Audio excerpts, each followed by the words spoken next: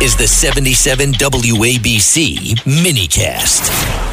And joining us to talk about the first impeachment inquiry hearing that took place is Fox News legal analyst Gregg Jarrett. Greg, I couldn't believe it was like two different worlds. And when it went to the Democrats, every time it was Trump, Trump, Trump.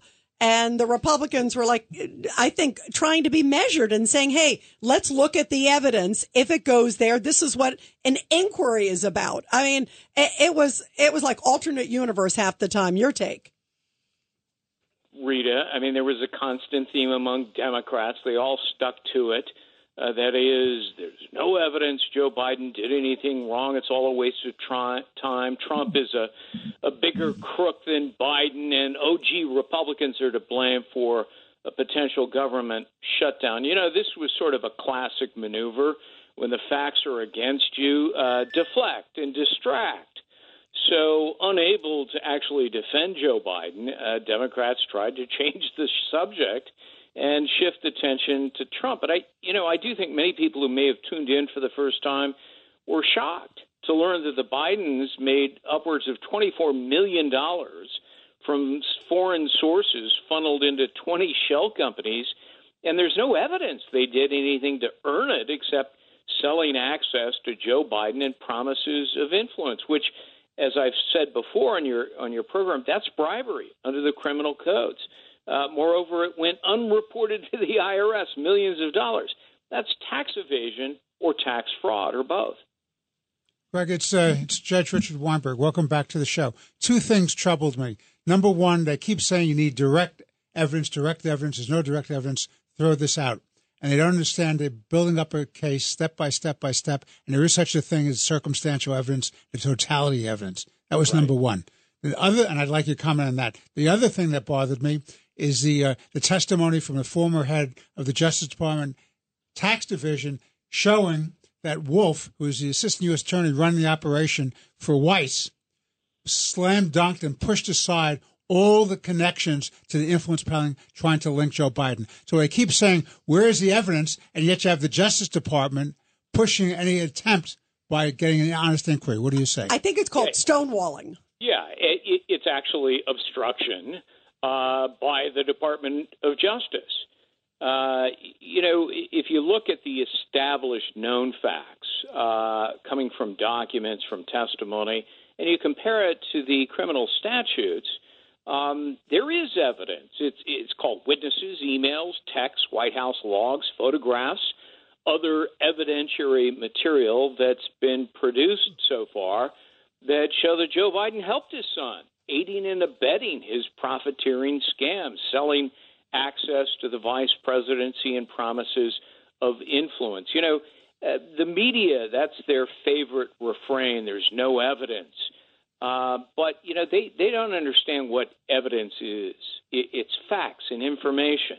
It's documentary and testimonial. It's direct or circumstantial. As you well know, Judge, whether those facts rise to the level of a crime, well, that's a matter of proof, and it's a different burden of proof. But that all still constitutes evidence. And for Democrats and the media to deny the volumes of evidence is willful blindness. Governor Patterson? You know, Greg, if I was on that committee, I wouldn't have said a word when the evidence was first being brought out in the first couple of hearings. And the reason I wouldn't have said a word is that you want to maintain credibility rather than being pedantic and attacking, raising Trump's name the first 5 minutes that the hearing started, and then come to a decision later on. And if you want to say it later on, at least it sounds like you listened. But it seemed to me that they just came out with this volley of attacks and didn't look credible at all. Well, and that's because you're a reasonable guy, Governor. That's the difference. Well, I used to be. Well, you are. I'd still back you up. Okay. I agree with you, Governor. There was this sort of faux outrage by Democrats on the panel that, you're not facts witnesses. I mean, it must have been 24 Democrats made that silly point. But it's typical to begin an inquiry by calling, for example, law professors, other experts, to explain the constitutional framework of an impeachment inquiry, the basis for it. And, Jonathan Turley, a law professor who's well recognized and respected, as well as two others, agreed there's more than sufficient evidence to open the inquiry. They confirmed serious evidence of influence peddling. And as Turley said, that could constitute bribery, conspiracy, obstruction, money laundering, FARA violations, and abuse of power. You know what I found disgraceful, Greg? And, you guys tell me, I mean, we've all seen a lot of hearings. It was, I thought, just the way they treated the witnesses. What I did find refreshing, I think every American should find refreshing. They had both sides there because they had a witness who was for the Democrats, clearly, and then they had others who were not, unlike the January 6th, which was all Trump bad, and we're not going to show any other side. At least there was balance. But what I found really disgraceful, and you could see the witnesses were shocked. I mean, these were people who worked at the Department of Justice. They were saying the most horrible things about the credibility of the witness. Like when you were 12, you crossed the street improperly. Or I mean, it was just, it was horrible. And Jonathan Turley, who's a very well known. You had two people, as Greg knows, two very well respected people. You had Sullivan, who ran the Justice Department Tax Division. It was just giving it to you straight, how they sidestepped. They cut off all lines of inquiry. And you have Turley, who's a first-rate constitutional law professor, talking about what you needed to make a case. He didn't say you had a case yet. He said, but you do have the parameters to go forward.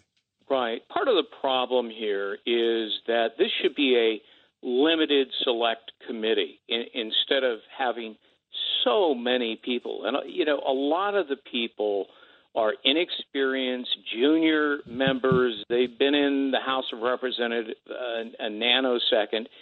They're uninformed, and they go off on these, camera attention-getting. They want to make a name for themselves. Yeah. And so, the moment I in the sun. Kevin McCarthy for this and Comer. I mean, they should have gotten together with Jim Jordan and said, "Look, if we're going to make headway here, we can't have, 35 people on this panel." No, you're right. How many people are on the panel, Greg? I don't know, but it seemed like there's certainly more than 20 on each side. And, you got to have maybe 10 on one side, 8 on the other. Or, you've got to have less than 20. Absolutely. Absolutely. Gregg Jarrett, Nixon. We have to take a break right now, and thank you very much for coming on. And Greg, you're awesome. Keep us posted, please. My pleasure. Take care. Thank you, Greg. When you need mealtime inspiration, it's worth shopping Kroger, where you'll find over 30,000 mouth-watering choices that excite your inner foodie. And no matter what tasty choice you make, you'll enjoy our everyday low prices, plus extra ways to save, like digital coupons worth over $600 each week. You can also save up to $1 off per gallon at the pump with fuel points. More savings and more inspiring flavors make shopping Kroger worth it every time. Kroger, fresh for everyone. Fuel restrictions apply.